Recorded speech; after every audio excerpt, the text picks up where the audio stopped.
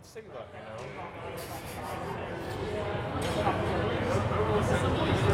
I mean, you guys can chat. Hello and welcome to the second ordinary meeting of the 172nd session of the Queen's University Belfast Literary and Scientific Society. So thank you for everyone for turning out to our debate today for this house believes billionaires should not exist.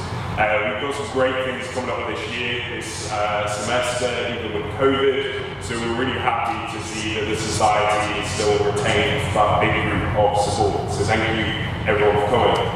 So I'd just like to start with a few announcements. So the first announcement is on behalf of Ryan Hoey, our events officer, who hosted the live stream of the first US presidential debate, which was a charity fundraiser for the Welcome organisation.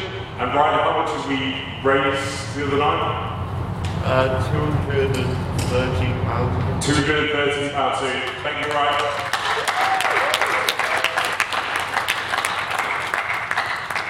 And whilst we're on the topic of announcements, I'd just like every council member present just to introduce yourself, so just stand up. So Ryan Hoey, our events officer, Emily Monroe, our internal convener, Laura Armstrong, our outreach officer, Matthew Sullivan, the secretary, Yasmin Sparks, the external convener, Jay Radcliffe, the man that makes all the tech happen, Tira Chisholm, our treasurer, and of course Bonnie, our training officer.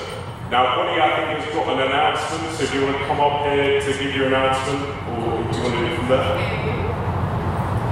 Not really, can you give it? Do we? Okay. Okay. So the announcement is that on next Wednesday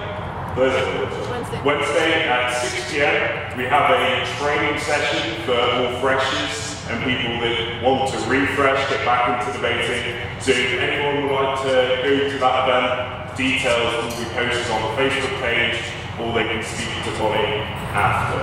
So that's great. Thank you. Thanks, Bonnie.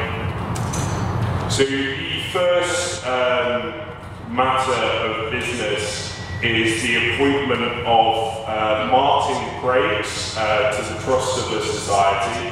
The Council has approved this appointment, so it does need to go to the House. I'm happy to let anyone speak on it if they wish to. No? Okay, great. So I put the motion to the House. So the motion is that this House appoints Martin Craigs to the Trust of the Literary. All those in favour say aye. Aye. All those against say nay. All those abstaining say no. Good, great. That's fine. Unanimous. So now it turns to the agenda. So I'd like to invite our secretary, Mr. Matthew Sullivan, to give the minutes for last week's debate.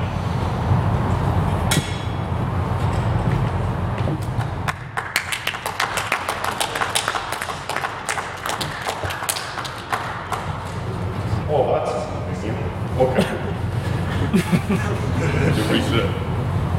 Yes, please. Thank you. You're blocking the webcam now.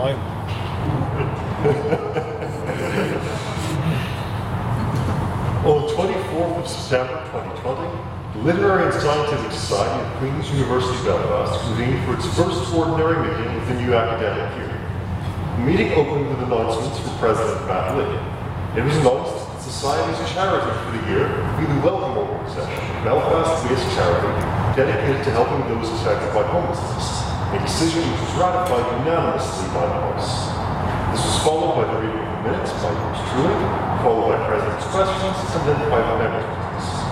We had items of private members' business on the necessity of a second lockdown, the effects of Brexit on the Friday agreement, and whether or not the UK had breached international law, and the death of Supreme Court Justice Ruth Bader Ginsburg. No prior hearing was held, 6 votes for proposition, 5 votes for the opposition, and 1 abstention, meaning the proposition had it, and the debate began with the notion that this House did believe that religion is a force of good. First to speak of the proposition was Ollie Wong, who made the point that societies which have intentionally tried to remove religion from their moral frameworks have usually been bad societies, giving the examples of Hitler's Germany and Stalin's Soviet Union. He argued that the core principles of religion were kindness and compassion, and gave further examples of important historical figures whose religious beliefs aspired to good works. First to speak for the opposition was Alton McSparrow. Alton put forth the arguments that religious institutions are hypocritical and often fail to adhere to the morals they expose, giving the example of the early modern Catholic Church granting divorces to monarchs. He additionally stated that religion is inherently a poor source of morals because it drives people to do good things only because they'll get into heaven and relies on the fear of divine punishment to keep people in line. Second for the proposition was Umar Ziad. Umar put forward that religion is the most central and universal pillar of morality for all successive societies. He additionally gave the examples of Christianity and Islam spreading throughout their respective societies and transforming them for the better. Second to speak of the opposition was Callum Connolly. He argued that we can get our morality from sources other than religious teachings, stating that religion is a tool like any other, and just as a hammer used to bash people over the head as a force for evil, so too is religion being used as a force for evil throughout history. Speaking finally for the proposition was Mark Gilmore, put forward three main points: that religion is the most important moral framework we have, that it is impossible to truly create a moral framework outside of religion, and that perversions of religious beliefs, being evil, cannot be considered representative of religion as a whole. Speaking third for the opposition, including Baines Julian Moore, who stated that the opposition did not have to prove that religion was wholly a bad thing, just that religion is not, on the whole, a force for good. She argued that religion breeds extremism, because it teaches that the alternative to following all of its tenets is to go to hell. She stated that the proposition had failed to prove that religion was a force for good. Questions were heard from Shane Guinness, James Orchard, Anthony McNutt, Ben Cavan, and Jerry Barron. Finally, the vote of speakerability was held with 6 votes for the proposition, 8 votes for the opposition, and 4 abstentions, meaning that the motion on this House believes religion is a force for good was not carried by the House. May I take the minutes to start? Aye. Thank you.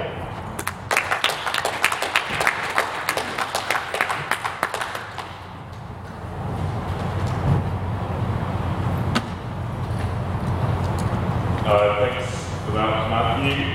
So it now turns to private members' business. So private members' business is the part of the evening where everyone can give their say on any issues relating to current affairs or something that they've spotted and wish to gauge the House's opinion on. So does anyone have any pieces of private members' business that they wish to raise?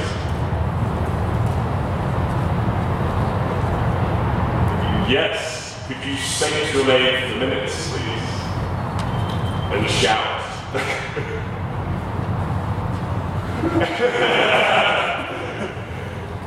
Okay, next one. Thinking of I'm Sullivan. Okay, so as we all know, the US presidential debate happened a couple of nights ago. Who do people think won? And did anyone win, arguably?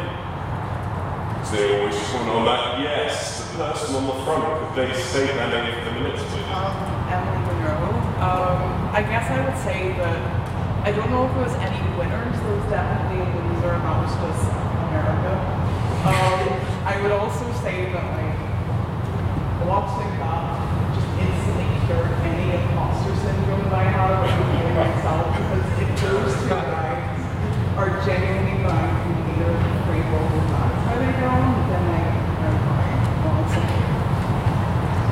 Yes. Could you state your name for the minutes, please? Mr. Ryan Hoey.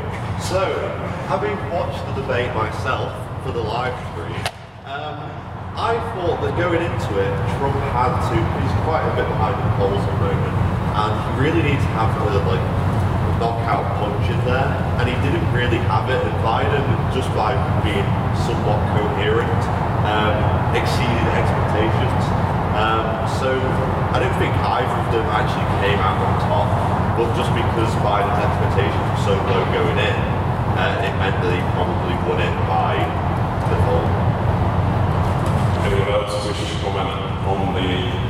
debate. Yes, sir. State your name. Ben Calvin.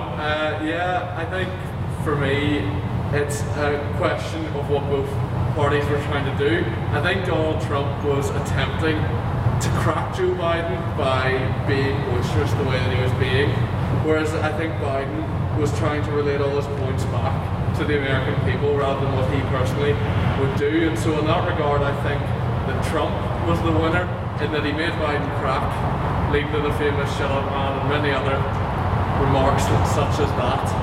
So that would be my humble opinion. Anyone else got a further comment on this speech's program? Mr. Olkin, would you like to comment once again on it? Yeah, I'm actually going to disagree with something that research said the loser was America. The loser was probably the world, arguably. They're like, you know, the supposed big leader of the free world literally descended into like an argument between like like two 12-year-olds in a playground, and it's kind of really quite tragic. On the upside, having had a few drinks at 4 o'clock in the morning was quite entertaining. But like, you know, good TV isn't an excuse for the death of democracy. Does anyone have another piece of private members' business? Yes, sir. State your name. A separate piece. What is your name, sir? Mr. Mark Moore. I thought this would tag on to the last one, so I'm going to have to very quickly think up a different piece of private members' business as I'm speaking. What else is going on in the world? What else is going on in the world right now? COVID, lockdown.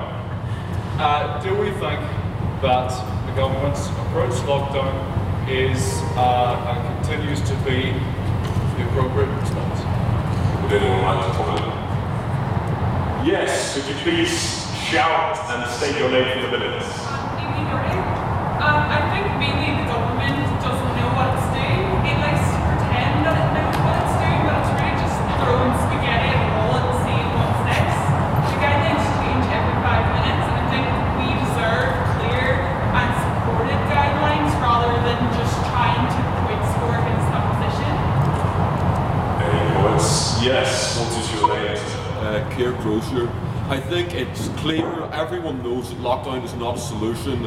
It was maybe an option to buy us time to build up NHS capacity, but now we seem to be holding out hope that we can live in this limbo until a vaccine comes along, which is at best not going to be the next spring. The shortest it's ever been to get a vaccine was for Ebola, which took nearly 5 years.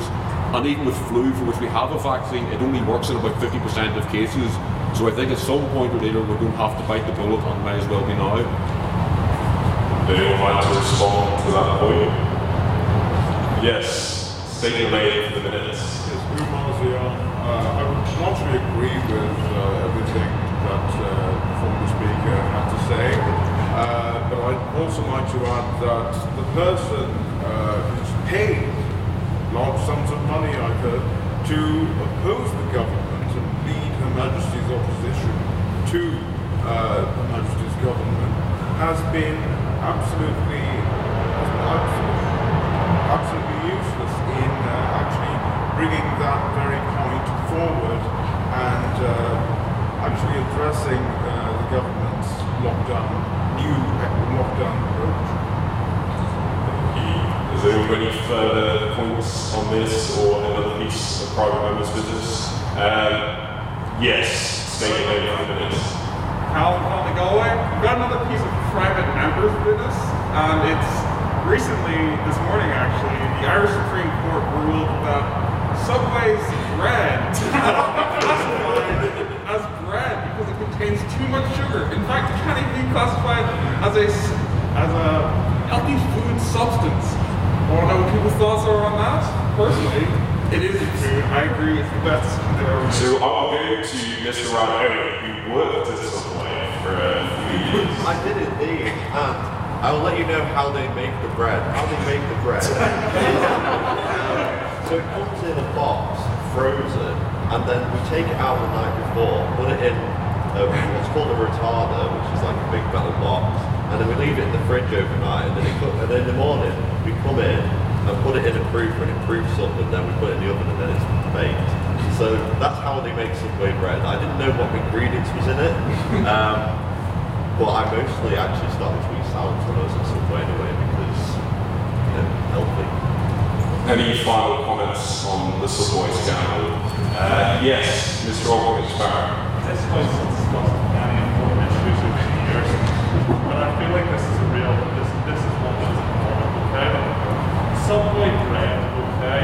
But we know what we're getting in Subway, it ain't bread, okay? But to say that that which is doing is not bread is simply denying that it is bread. And so we should acknowledge the bread is bread, and that it is done to say it's not bread. Because imagine going to Subway and brioche or something, and anyone really feel right. No. So it is bread, and just accept it as bread and move on. And this is something that we should accept. So yeah, this is going to be funny or I see a wandering James Orchard outside, so could someone grab it for us? Any further comments on the Subway matter? Yes, Emily Monroe. I quite like to say about this because I feel like somewhere is a takeaway I go through when I feel like I'm tripping myself and I think I'm not going to teach always. You know, it's like this. So yeah, my Good. Right, okay, so that's the end of Prime Member's business. So now we get on to the chance where you can ask me a question through President's Questions. So if anyone has a President's question that they wish to ask me. Yes? What's your favorite Subway sandwich? I actually make my own Subway sandwich, so I don't go off like the menu. So I like chicken, cheese, toasted. That's probably chicken and cheese, isn't it? With a bit of salad, a bit of barbecue sauce, very nice. Anyone else got another question to the President? Yes, Mr. Right. Are you aware that everyone at Subway makes their own Subway sandwich? Because that's the whole point of Subway. I thought there was like BLT and like the ones with the meatballs already kind of organised for you. I didn't know that. Any other pieces of President's questions? Yes. This is from Luke. So, what is the future of Magnus? What is the future? The future of pub nights is, as Luke Holmes cannot see on the screen, is no pub, just drinks by yourself. So that is the future of a COVID year. Yes, Mr. Orton is fine. Probably just drink by themselves. Is that really responsible? But no, my actual serious question in that matter is this here, is that as you're aware, recently as of late, there's been the Zack Snyder cut of the Justice League movies, which has been completely pushed by fans, which can make Zack Snyder complete his mission to complete the full Justice League movie. So taking all of this into consideration, Matt, what is your current opinion of the state of Israel-Palestine conflict? Superman and so yes, that is my take on the Israel-Palestine conflict. Any further questions? No? Good. Okay, so now we get on to the vote of prior opinion. So the vote of prior opinion takes in your opinion right now before the speaker has even spoken a word about whether this House does believe billionaires should not exist. So we probably need to get another counter. So Derek, can you help count the room as well? So all those in favour of the motion, this House believes billionaires should not exist, say aye and raise your hands.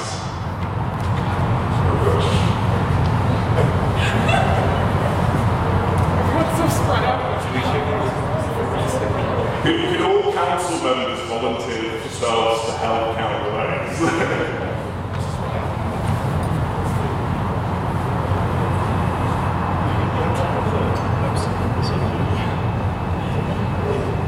I don't know. 20.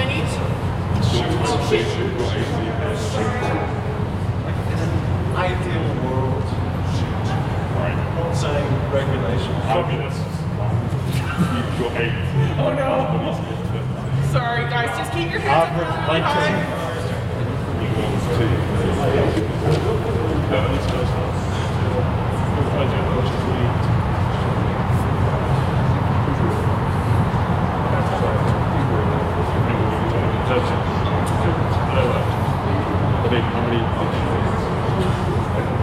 Oh, I want from the loop.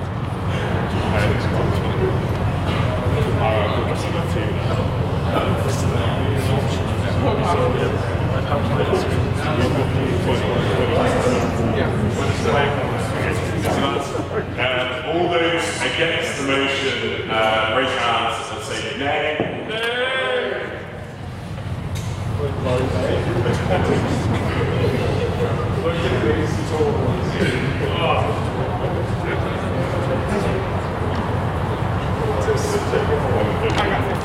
Okay, and all those who wish to abstain, raise your hands and say nah.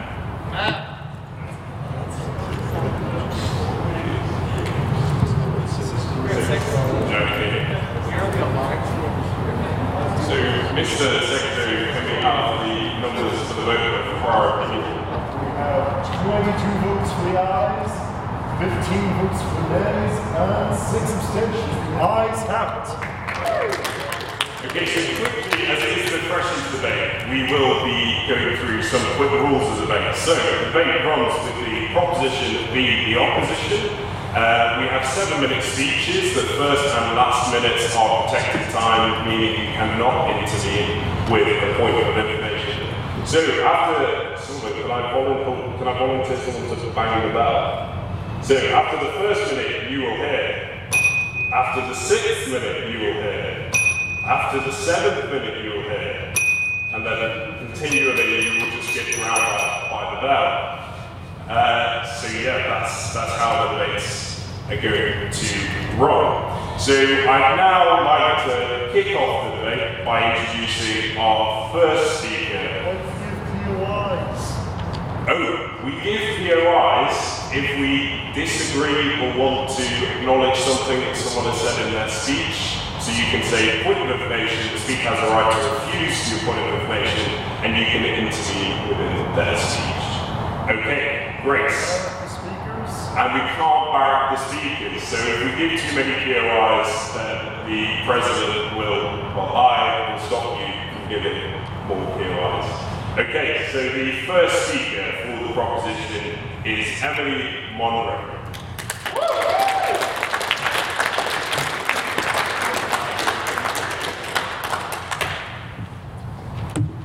You're blocking the webcam again. It's still blocking the webcam. Put it on the floor there. That works. This is fine. Anyway, good evening, everyone. Tonight, the proposition and I are presenting the case for why billionaires should not exist. So, firstly, I'm going to present a sort of moral case for us to why we should live in a billionaire society. I'm going to sort of case study to show what I mean. And Yasmin is going to talk about how Uber rich exploit their workers. And finally, Sean is going to finish by telling us all about how taxation is unfairly light on the ultra rich and harsh on the rest of us. So, to start with the moral argument, how many of us remember seeing like the total for the euro whether it's maybe I'm thinking would it be great to win that?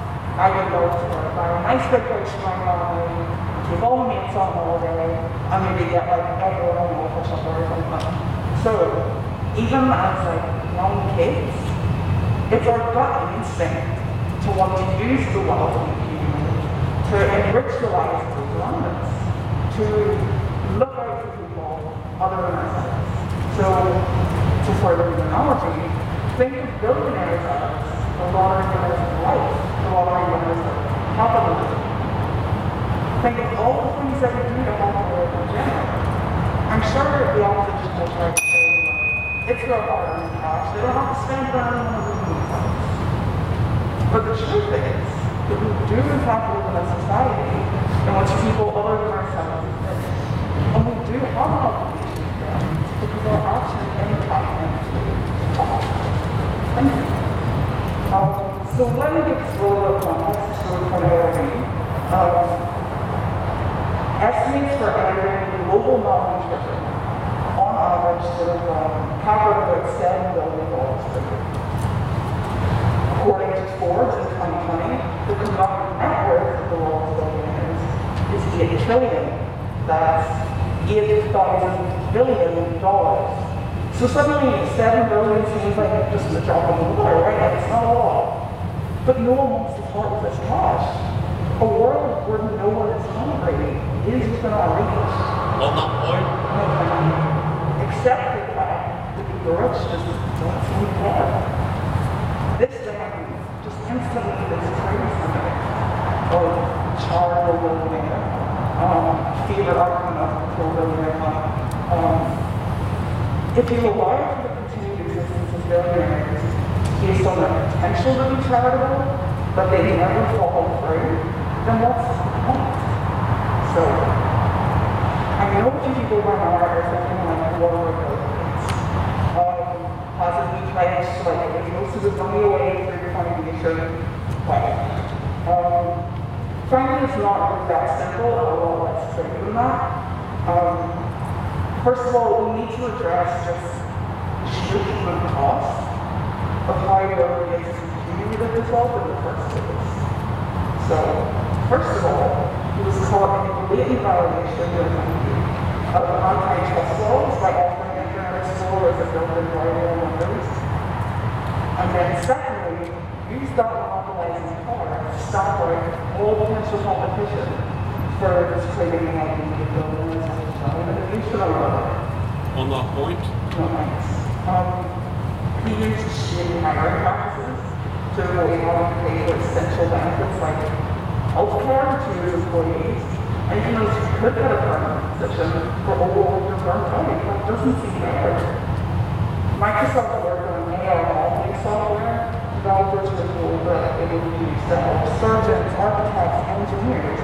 Seems like a noble pursuit, except for the fact that Microsoft turned around and sold it to the US military for hundreds of billions of dollars. Sure, our favorite billionaire bill was exactly working at Microsoft when this happened. But, and this is the key fact, he was a massive shareholder of the company, and therefore $8 off the decision. So, the bill in the limit gives foundation, which I'm sure we will have seen the house right. It's frankly the perfect illustration of the policy I'm trying to apply. One of the key most famous goals of the banks about the foundation is to eradicate which on the surface doesn't want to get rid of pollution. But what Bill Paul himself will not tell you is that the foundation's massive financial environment is part of that which is necessary.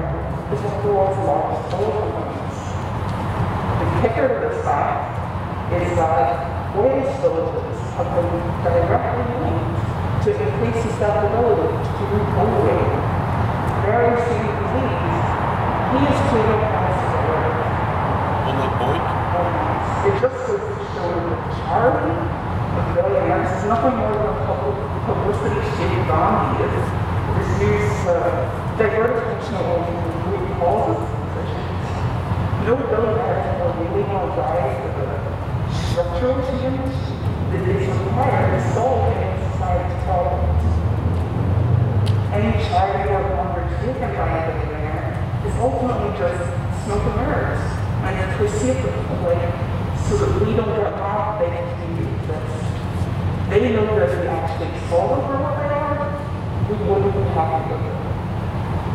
We deserve better than a bunch of hypocritical cats deciding whether or not to be free to all, based on whether or not we're generating a decent enough profit. The rest of us should not be held hostage and through a cycle of ultra-rich like this, which is why I strongly encourage you to vote for proposition tonight.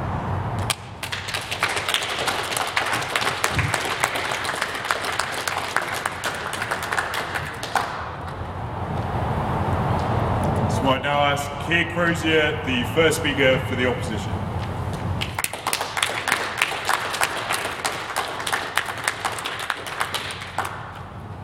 Good evening, ladies and gentlemen. You've already helped me through the first course of the economically illiterate banquet, which was propositions intended to serve you tonight, and was laced with the bitter voices of resentment which permeates their argument. They talk so much about ending global malnutrition, but they overlook the fact that we've made great leaps and bounds forward in this in the past decades. 200 years ago, in the 1820s, 94% of the world's population lived in extreme poverty. By 1990, that had dropped to around 33%. Today, it's only 11%. And why has that happened? It isn't because of increased wealth redistribution, but rather wealth creation. And in their ignorance of this key fact, they're overlooking the fact that the best way to lift people out of poverty is to make better use of our resources we have available to us, as opposed to simply stealing from the rich to give to the poor, as some sort of pretend we're Robin Hoods. On that point, but anyway, not only did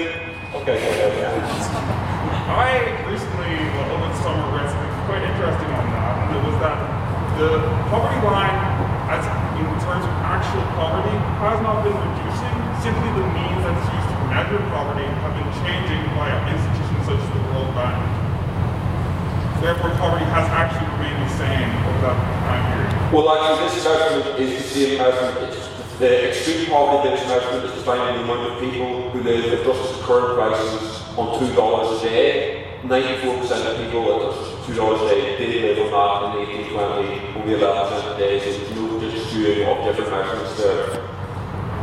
But also, rather than making a point later about the moral right that these billionaires have for their wealth, but there's another factor as well, in that we all gain the benefits from this wealth through the jobs that they create, through their philanthropy, through the key role in advancing new technologies that will, and indeed already do, contribute to the betterment of mankind. The truth is that the super rich are massively beneficial for the economy, and the flourishing economy is vital for the maintenance and improvement of our education system, our transport infrastructure, and our NHS. In Britain, the richest 1% pay 28% of all income tax. This is to everyone's benefit. It is also delusional to expect these super contributors to stay in Britain if we attempt to put the hand in. I believe that we are in agreement with the proposition that tax evasion is not acceptable, but the idea that by imposing eye-watering tax rates on those who are already the biggest contributors, we can improve the lot of ordinary people is frankly delusional. There exists a basic economic principle known as the Laffer curve, which holds a tax rate of 0% will obviously bring in zero tax takings, whilst it seems to tax rate of 100% as people have known to be productive. The dilemma is that it's extremely difficult to find a sweet spot on the curve which maximises tax revenue. However, the lessons of history have shown that, for example, in the United Kingdom after 2010, the tax cuts tax invigorates the economy and actually result in larger tax savings. A properly functioning public sector requires a properly functioning private sector to keep it afloat. And by not allowing bitterness, self-righteous hand-wringing to destroy the benefits of what by everything on the big basis. Yes, I'll go start. Thank you. Yeah, so you put out this point here that tax evasion is bad, which I think no one's going to dispute on either side of the house. You're saying that the super rich are the main contributors to the economy at the minute, allowing for massive infrastructure and allowing for things to go to the poor. But no one is disputing that capitalism in itself is bad. But is there really a need for people who have accumulated so much and that they control so much? Is that really necessary? Remember, it's a capitalist system itself, allowing small businesses to operate, which have lifted people out of poverty, and then you're actually putting forward a false narrative that by saying it's just billionaires. Okay, I think I understand the point there, but what I would say to that is if you attempt to tax our super rich extremely heavily, then there are two things could happen. One is that they can simply take your money elsewhere, which a lot of them do already, and it's unfortunate. The other thing is that you stifle innovation because you remove the incentive for them to grow their businesses and invest. So I move on to my next point then, because we must not overlook the great philanthropic contributions made by many of the world's richest. For example, Bill Gates, the world's second richest man with a net worth of $105 billion, is arguably the most notable philanthropist of our time. His work through the Bill and Melinda Gates Foundation has seen billions of dollars given to causes to spread clean water, agricultural development, better education, and women's rights in the developing world. Indeed, the work of the Bill and Melinda Gates Foundation saw the two named Time Magazine's People of the Year for 2005. In 2010, they set up a giving pledge with fellow multi-billionaire and philanthropist Warren Buffett, whereby signatories to the pledge promised to give at least half their wealth to charitable causes. To date, the pledge has generated $1.2 trillion. And this year, with the outbreak of the coronavirus pandemic, Bill and Melinda Gates have again been at the forefront of the fight to develop a vaccine to bring the COVID nightmare to an end. Again, the power of billionaires to make the world a better place is clear. We also see the ability of billionaires to bring about advancements in science and technology. Earlier this year, NASA was able to send astronauts into space without using a Russian Soyuz rocket for the first time since the retirement of the space shuttle in 2011. However, the ship that carried them Crew Dragon Demo 2 was not developed by NASA, but rather by billionaire Elon Musk's company SpaceX, and was mounted on a Falcon 9 rocket, also developed by SpaceX, which has the rare feature of being partially reusable. Yes. SpaceX receives almost $5 billion in funding from the US government alone each year. How does taxing people not contribute to these developments, rather than exclusively putting the accomplishments on an individual billionaire?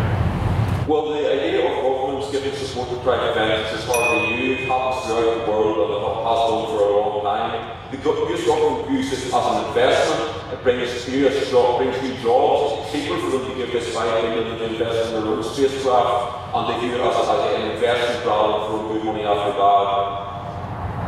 And SpaceX is not alone in its new space race, with competition from Richard Branson's Virgin Galactic and Jeff Bezos' Blue Origin, which aims to return humans to the moon by 2024. Here again, we see the ability of billionaires to push the boundaries of what mankind can do, right to the final frontier, to infinity and beyond, if you will. Ladies and gentlemen, let us celebrate those of us who fund our public services, who take us further, higher and faster than we ever dreamed possible, who with a bright idea, tireless dedication, and yes, a little luck along the way, managed to go from selling soft drinks door to door, or books out of the garage, bringing literacy and clean water to children in Africa, or putting the next generation of men and women on the moon. And let us celebrate, rather than curse the fact that this is possible, and that it happens. Do not be swayed by dangerous utopian fantasies, and do not be fueled by resentment, consumed by the green-eyed monster. The spirit of envy can destroy, but it can never build, and that is why you must vote with the opposition this evening. Thank you.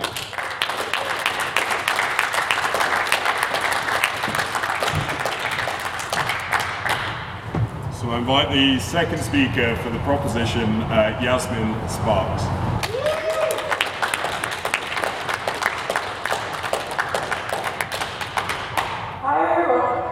Hi everyone. So I'm second speaker for the proposition. First of all, I'd like to start by saying a few things that my secretary brought up in his first speech. First of all, I'd like to address the fact that he said about 28% of income tax the rich and billionaires pay. And in my opinion, I hope the House all agrees, is that they should pay more because they can afford to pay more when they're earning that much, and they shouldn't need incentives in order to stay whenever they decide to stay in these countries. So therefore, if you put up the tax rates, they have to live somewhere, they have to go somewhere. You know, if all countries did the same thing, then there would be no problem. Billionaires also shouldn't be given any special treatment. They're just like everyone else. The fact that they think that they are above everyone else is unacceptable and is shocking in our modern society. This still goes on. Finally, I'd like to address that we care about Bill and the Gates Foundation making a vaccine for COVID. And I'd like to turn to the House that should they be able to control the market like this, and plus, if they do make a vaccine, then they will create one and they'll profit off it. Therefore, the billionaires become even richer than they were to begin with. Refer to Bill and Melinda Gates making this vaccine. They're contributing and fundraising for this, and so therefore there's no indication thus far that they can monopolise any supply of this vaccine. And they're working with, I think, over 40 developed countries in order to roll this vaccine out. So I think people should celebrate their entrepreneurial spirit and their efforts rather than deriding and trying to make it out as though they believe they're above the human person. Yeah. Thanks for your point. Okay, I take your point, but billionaires always have another agenda behind this. Sure, they could be fundraising for it, but in the long run, they're out for themselves. So first of all, I like to talk about exploitation, how workers are exploited. I like to talk about mistreatment of staff and workers. So many people who work for billionaires and big companies are people who are on minimum wage jobs with bad working conditions, and they aren't being paid half the time properly for overtime that they do. If you look at the big example, as we all know, Jeff Bezos of Amazon is one of the richest people in the world, and he can afford to pay his workers properly, he can afford to be giving them good working conditions, but he just chooses not to. In fact, that's happening is absolutely shocking. Some of the things that his workers go through are long hours, unsafe working conditions, where there are a lot of accidents in his workplaces, and all he does is put up a few cameras and does not take any of their concerns seriously. And this shows the fact that whenever people have money and have the ability to make a difference, and a difference to normal people and working people's lives, they choose not to. Yeah.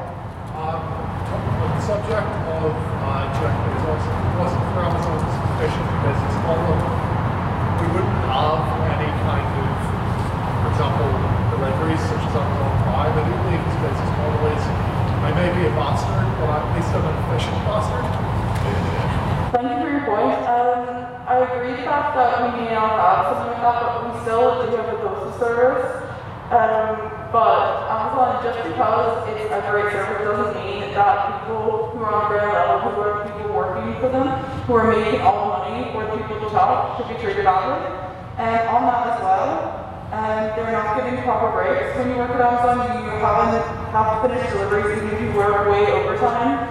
And it doesn't matter basically because you're given like unrealistic targets. So that means that you have to get them all done. It doesn't matter how long it takes you. That's how they can't be paid properly. And also you can be easily fired from these jobs. I think this like exemplifies and shows how greed. Shows how greed takes over when you're unable to provide them with basic human rights that everyone who has a job should be able to get. To be honest, you would expect this from like 200 years ago, but not in our modern society. Like for example, back 200 years ago in factories, car factories and stuff, people were treated badly, workers' accidents happened all the time, no one cared. You wouldn't expect it today in 2020. We were supposed to evolve, and instead we cover up this treatment and call it something different and call it work and call it that's just the way it is, but it shouldn't be that way. I would also say that you could say there's a problem with the system, which is understandable, and it can be understandable for people who want,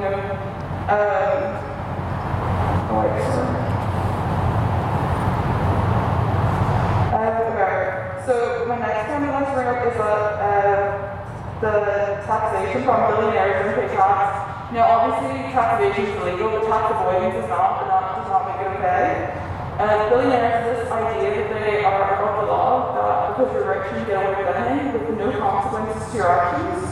They separate themselves from the rest of us, with the really rich and well-off and working people and everyone else in the other. For example, Trump and his recent tax avoidance scandal, which everyone's heard about and the news recently, is that like the fact that we all have to pay tax here, we'll have to pay it one day, and then he's been able to get away with not paying tax or claiming some company just because you can move your money around to different companies doesn't mean that it's okay and that you should be able to do it, because normal people can't just move their money around.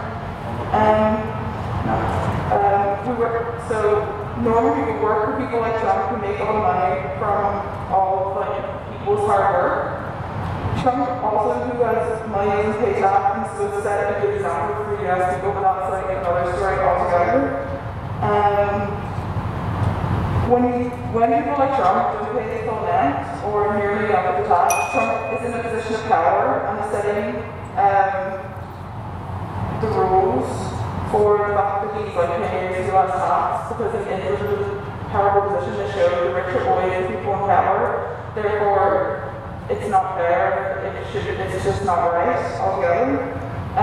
So basically, the rich face no real consequences, and this reinforces that when you're rich or a billionaire, you can get away with it because you're rich and money solves your problems. And it shouldn't be one more for the rich, one more for the rest. So in conclusion, they basically do nothing for society, they barely pay any tax, don't treat the workers fair. It's not as legal, but it doesn't mean it's right.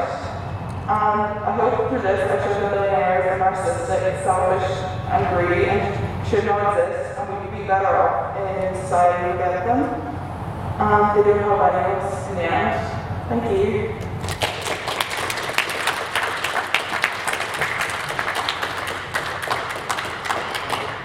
The next speaker, the second opposition speaker, Shane McGuinness.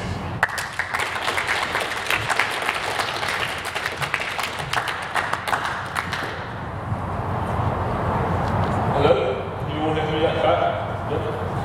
Okay, so the first speaker, she criticized Bill Gates, the founder of Microsoft.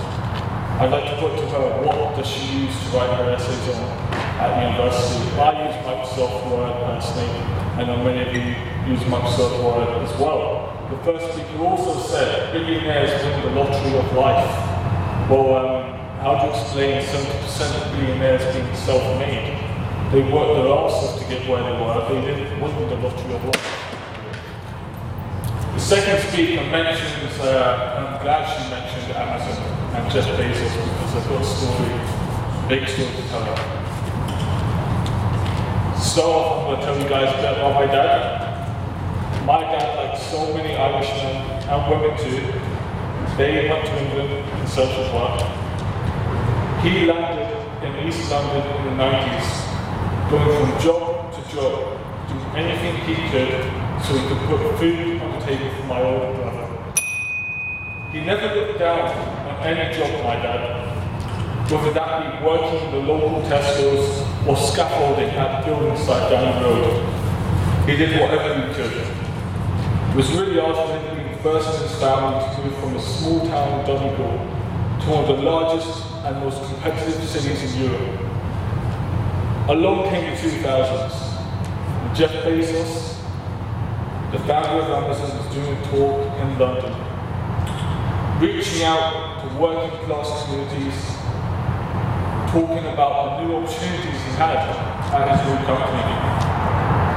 So my dad, with limited prospects, decided to turn up to the talk and hear what this rich fellow had to say. And by the end of the week, my dad had applied and successfully got a job as a warehouse operative, earning more money than he ever could. Enjoying what he was doing, because he knew he was part of something bigger than himself. No objection? Not yet. Over the years, he spent working for Amazon. My dad managed to climb the career ladder, moving on to better and better things, ensuring that me and my brothers got a good education, and that we don't have to say the instability and insecurities that he once felt when he was growing up. My point is that without Amazon, a billionaire company, creating those jobs and reaching out to working class communities, I wouldn't be here at Rossington University talking to you guys today. It is through these massive companies, no thank you, it is through these massive companies that people can escape the poverty cycle. I know friends of mine back home in London where their grandfather, their father, and they themselves have never worked a day in their life. Billionaire companies, with their job creation schemes, help to put an end to this poverty cycle. They are part of the solution and not the problem. Some might say they are doing the work which the government should be doing. So you should be targeting your angle towards governments, not billionaires. For example, Tesla, founded by Elon Musk. He's another example of this. His company is leading the world in the manufacturing and production of electric cars, setting up new environmental gigafactories in record speed. The proposition should be supporting this entrepreneurial spirit, not condoning it. Moving on. These evil billionaires create products that we all use and that we all love. How many of you have used Facebook, Netflix, Amazon Prime? How many of us have bought nice Nike trainers or nice Adidas tracksuits or other branded clothing?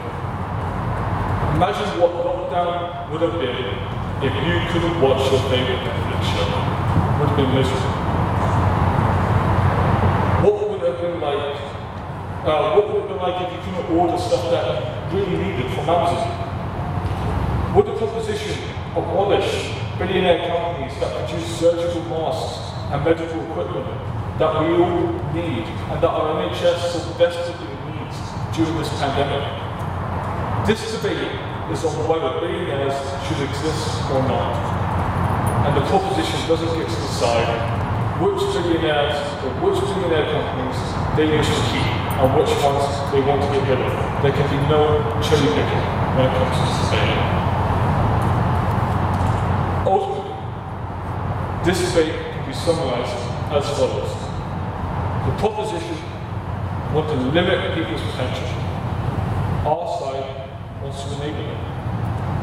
The proposition blames billionaires for poverty. We blame governments. The proposition wants our economy to go down under. This opposition wants our economy to thrive. I ask this House this evening, if you value economic liberty, if you value the freedom to choose what you want to buy, if you value your quality of life, please vote for us in opposing this motion that limits all the above. Now, I'll be open to any bunch of information that you guys have. Yes? In regards to your father's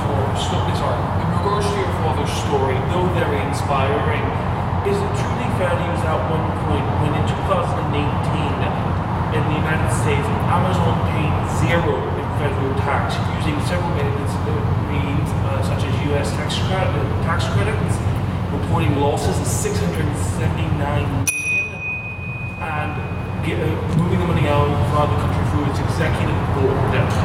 Do the two of them truly compare to what they could give and what they have given? You have a very valid point. I'm talking from personal experience. My dad, he was a working class lad, came from nothing, built himself up, climbed a career ladder. 0% tax. Our side, we don't agree with tax avoidance. We don't agree with tax evasion. We believe they are both bad.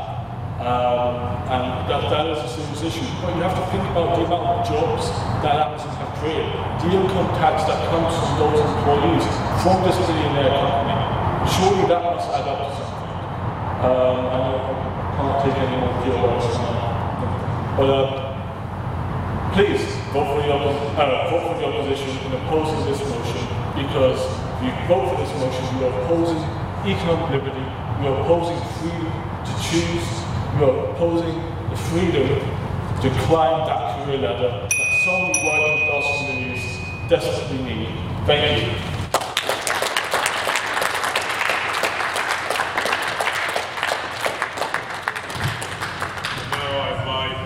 Close case for the proposition, Shannon Paler to deliver her maiden speech.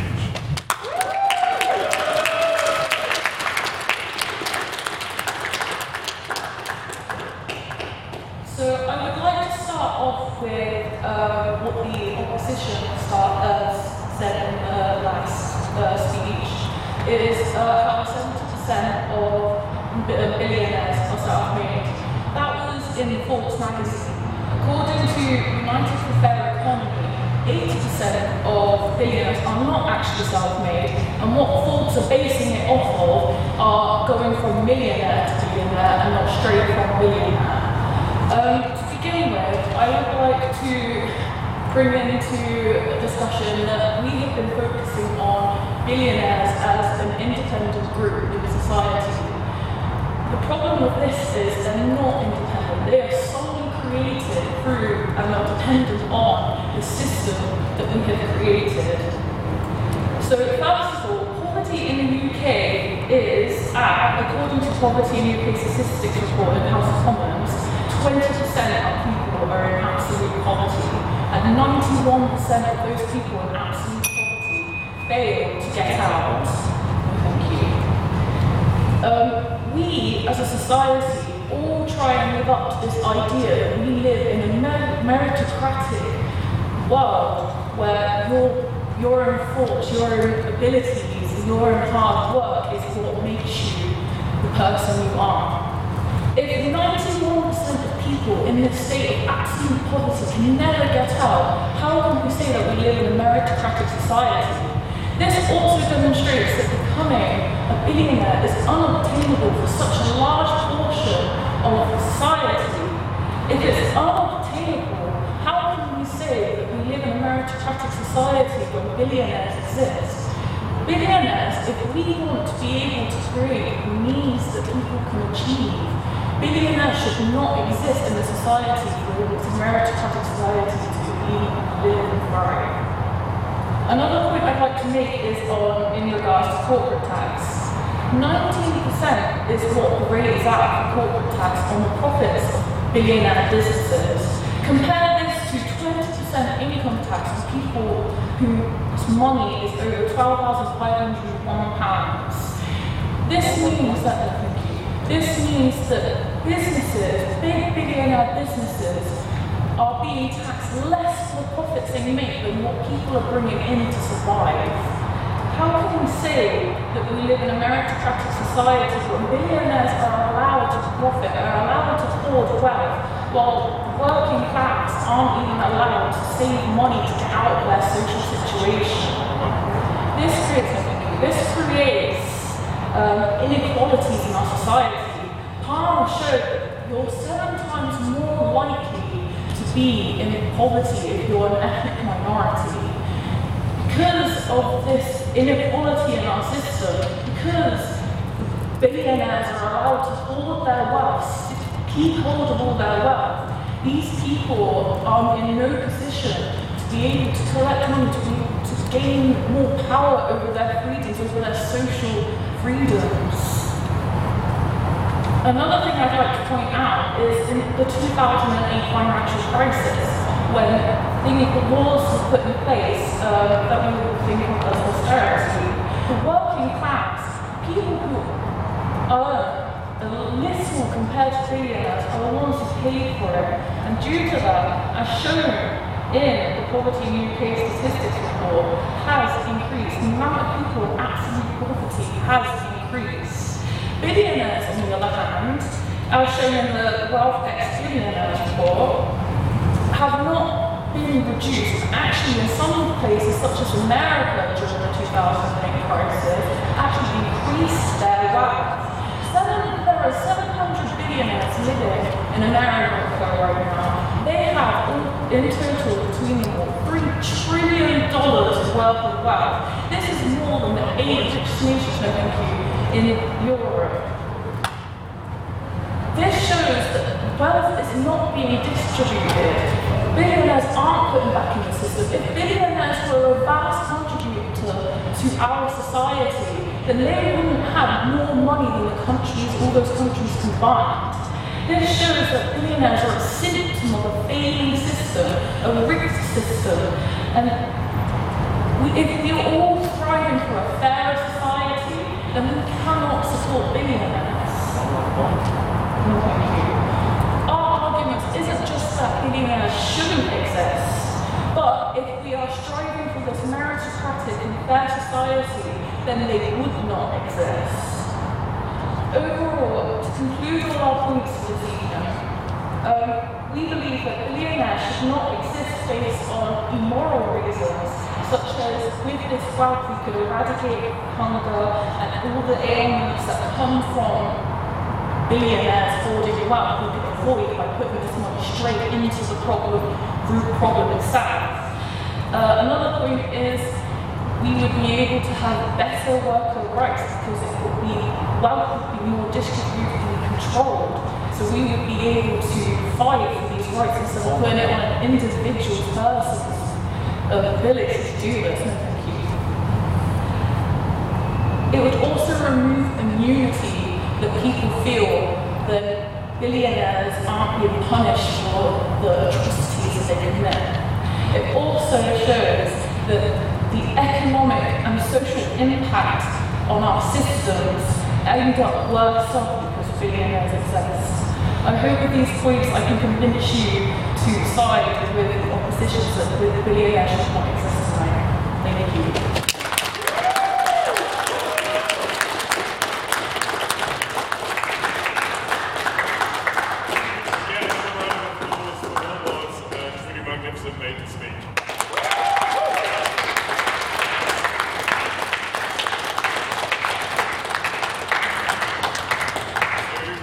Last but certainly not least, Brian Hoey.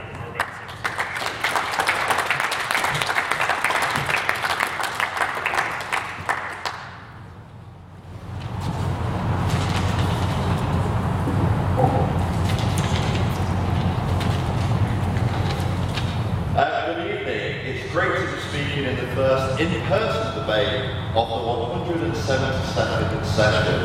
In those long and dark 6 months since March, you wouldn't believe the number of times I longed for the chance to sit in a room with you all and spout my shit.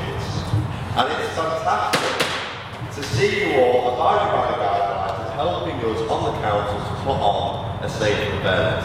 Your cooperation is essential. Now I'm here tonight to not only make sure that this house maintains social distancing, but also to ensure that it maintains socialist distancing from the intellectually dubious, economically destructive, and morally bankrupt arguments of the proposition. Because what they are proposing is not only wrong, because it would further damage our already struggling economy, it is also wrong because of the flawed moral judgment it makes on our economic system. I think you heard a lot of that from the previous speaker. As the final speaker on the opposition, it's my job to bring together all the points of my comrades. So I'm going to sum up the 2 main arguments as to why billionaires should be allowed to exist: the moral argument and the economic argument. Firstly, the moral argument. Billionaires, for the most part, have gained their wealth through a series of voluntary transactions. The proposition look at their wealth and conclude that because they have so much, they must have funded it from the general population. Whereas in reality, billionaires have gained their wealth by providing the goods and services that you all rely on today. The transaction is not a zero-sum game. As the opposition have already mentioned, when you buy a Microsoft computer, you have marginally increased Bill Gates' wealth. But at the same time, he has also enriched your life, allowing you to communicate with your friends, get an education, do work for your job, and so much more. What his wealth actually shows is that Bill Gates has provided so much good for society that people have voluntarily parted with their own money in order to consume his services. Go ahead. I would just like to make sure that the opposition knows that you can actually participate in society while wanting to change it somewhat, because I feel like that point has kind of been missing a lot of what has been said so far.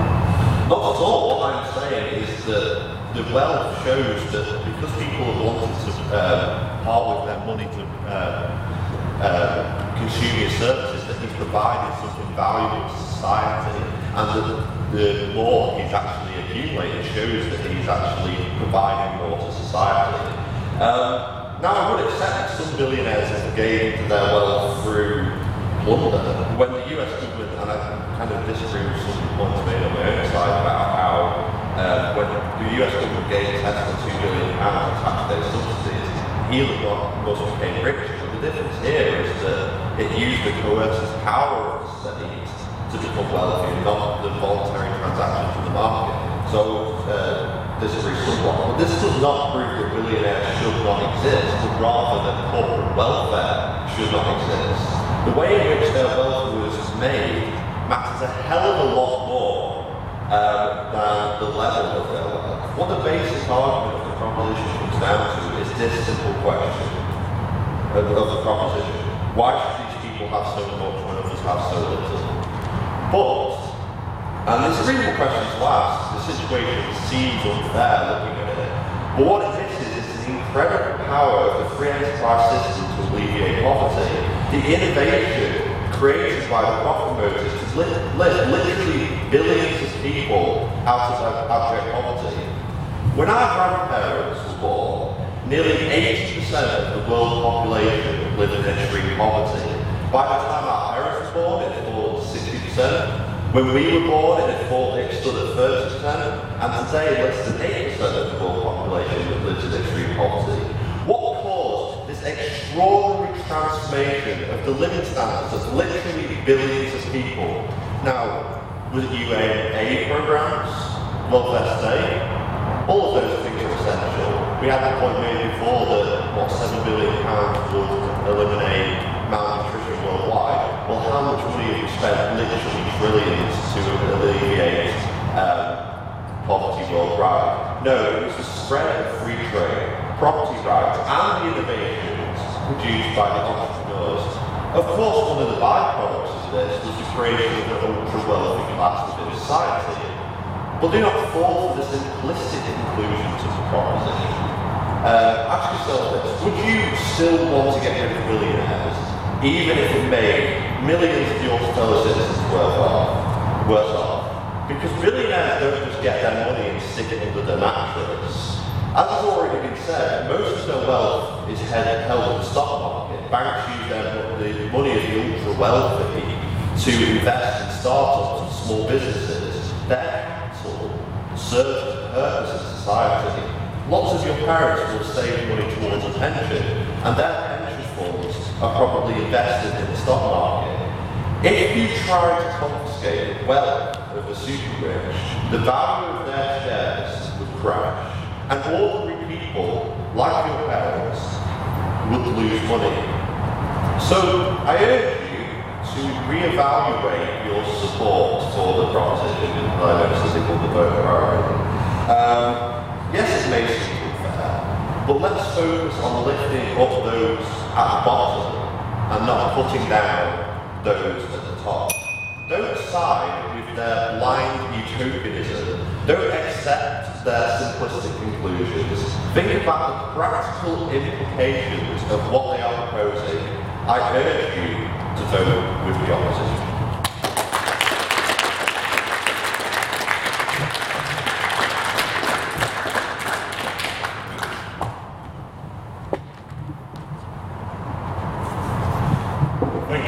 So now we move on to now we move on to questions to the proposition and the opposition. So if anyone has any questions directed to the proposition, yes, could you state your name for the minutes? Andrew Singleton. My question is for the opposition. The proposition. Oh no, right, I haven't come to that. So it's questions for the proposition at the moment. Yes, you state your name for the minutes. Rob Wood, and my question for the proposition is that it's also a point that the final speaker made with regards to corporation tax of 70% in regards and in comparison to the taxation of 20% of the tax threshold of 12.5 grand. I think it's, do you not agree that it is a false equivalency, a false equality to try and compare the taxable takings of 70% of a company whose annual turnover is literally billions of dollars compared to takings of a taxable of an ordinary citizen, which is pittance in comparison to that. Do you not think that that is illogical? Thank you. So, proposition if you want to respond, and opposition if you want to consider someone to respond to something as well. Could you just repeat what the answer was? So, yes, this is the question was the fact that it's a drop in the water what private citizens give compared to mass corporations, and therefore without them, there would be a significant shortfall.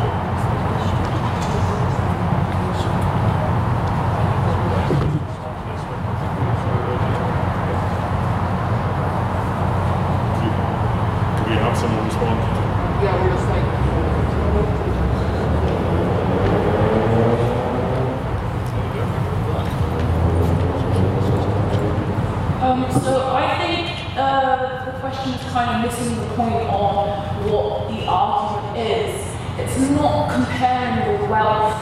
and the money that comes from either of these taxations, what I'm arguing is that because of a rigged system that favours billionaires, which only come about because of a failure in the system, that they are allowed to have this huge amount of profit margin on just their profits. This isn't even any other money, this is just their profits. This is such a little amount, whereas this is impeding on working class position where they're able to change their social classes.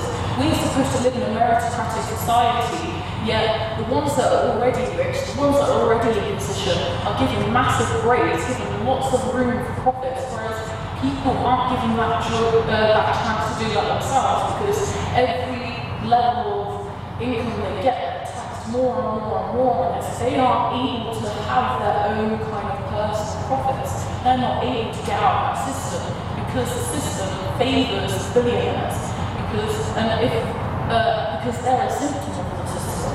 The only way we can, if billionaires didn't exist, then this system wouldn't exist, and then we wouldn't have such a divide in profits between people.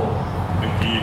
Opposition to respond. Can proposition and opposition keep their responses quite brief because we're running out of time? So to respond to the point of, so basically the point that the final speaker of the opposition made in her speech was that because she took the corporation tax rate and the income tax rate, the problem with doing this is that there are a whole bunch of other taxes that businesses pay, VAT, payroll taxes, business rates.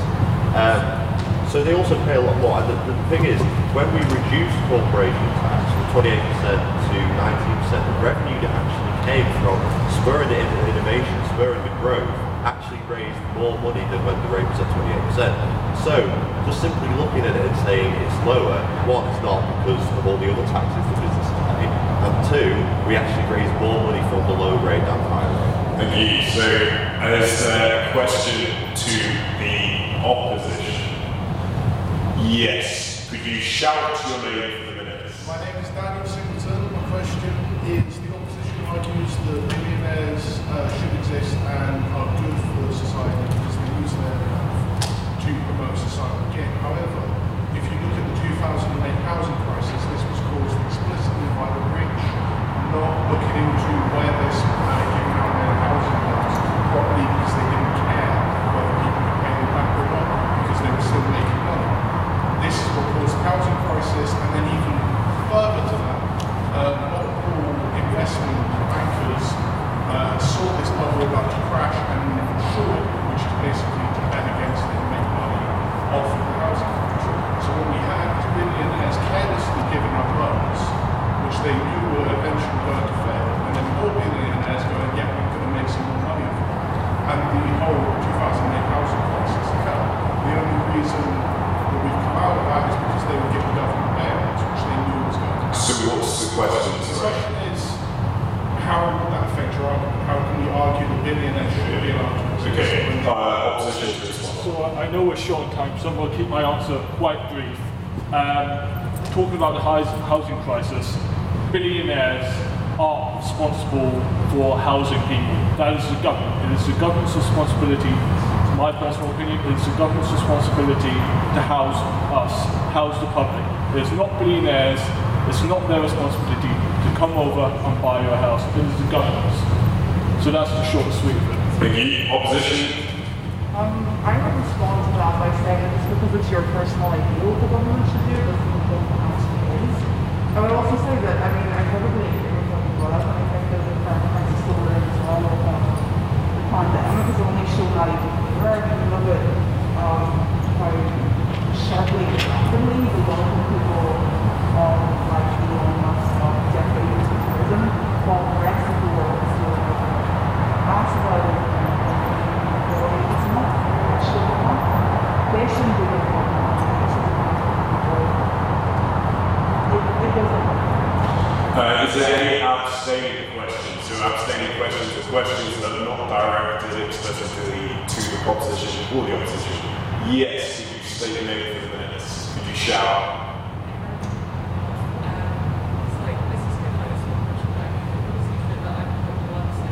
Sorry, I don't know whether we can, if there's a proposition can pay. I don't think this is an issue about overhauling the whole society. It's just about disagreeing with the opposition. At the same time, nobody makes $1 billion to whatever. I'm not exploiting my workers, nobody makes it ethically. So millionaires shouldn't exist. If you look at it that way, like you can have it both ways, but you don't have to overhaul the society. I do think people should be able to make money. People should be able to become rich, but I don't think we can do it ethically. So I'll let the opposition respond. Can I get your name again? Sorry, please. Aaron Thank you. Yeah, the opposition to respond. Okay, would you argue that no one become a millionaire rather than a billionaire without exploiting the workforce?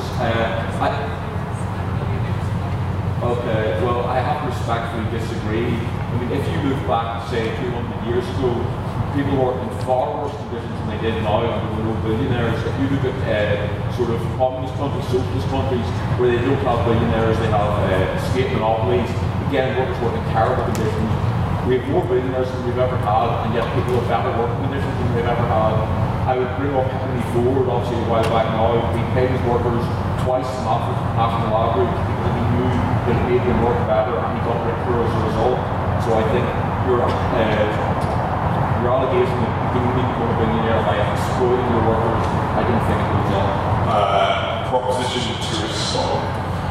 I agree with what you're saying. I actually agree that basically you can't become a billionaire without exploiting your workers in some way. Someone has to lose out whenever you're making that big profit margins. And I wanted to say the point the opposition made, the fact that you said that usually there weren't billionaires, but they were still the richest person in a town and society, and they held a monopoly over the jobs, and they could exploit the workers because they had no other choices. So. Brilliant, thank you. So that's the end of the questions, due to the fact that they were quite short on time. Vote of speaker ability, so I'd like to move the motion that this House, in respect of the speeches, the great speeches given this evening, still does believe that billionaires should not exist. So all in favour of billionaires not existing, say aye and raise your hand. Raise the aye, please.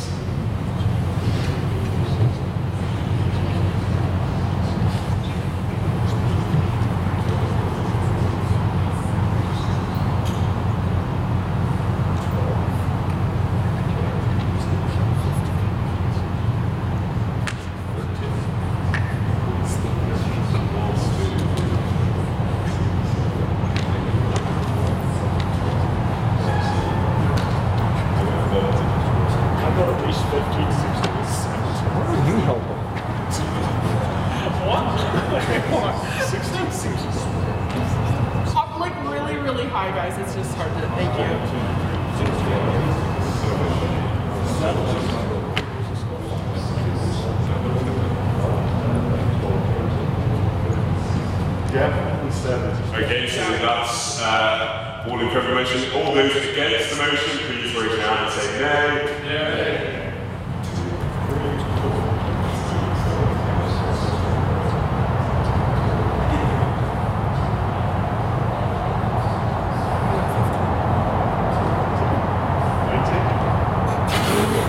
So I got 40, here we've got 50, we've got 90. So, I was 19 years. Everyone, 2, 3, 4, 5, 6, 7. 60. Yeah, I got 60. Right, so that's 60. Yes, all those abstaining, raise your hand and say no. 2, 7. Yep. Okay, so can we have the result of the vote on speakability? On the motion, this House believes billionaires should not exist. 17 for the proposition, 16 for the opposition, and in abstention. The proposition has it.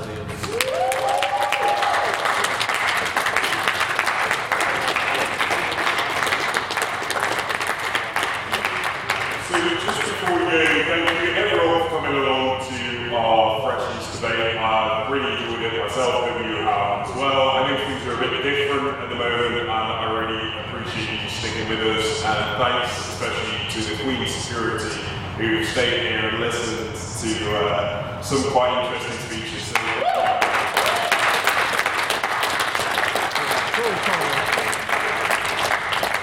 So, unlike usual, there will be no pop afterwards. I'd ask that you all respect social distance guidelines and go your respective ways. I have no further announcements. Does anyone on the council have further announcements? We have to make the final in rows by those exits. Yes, could speakers and council members remain in the room? And Tira, do you have a announcement?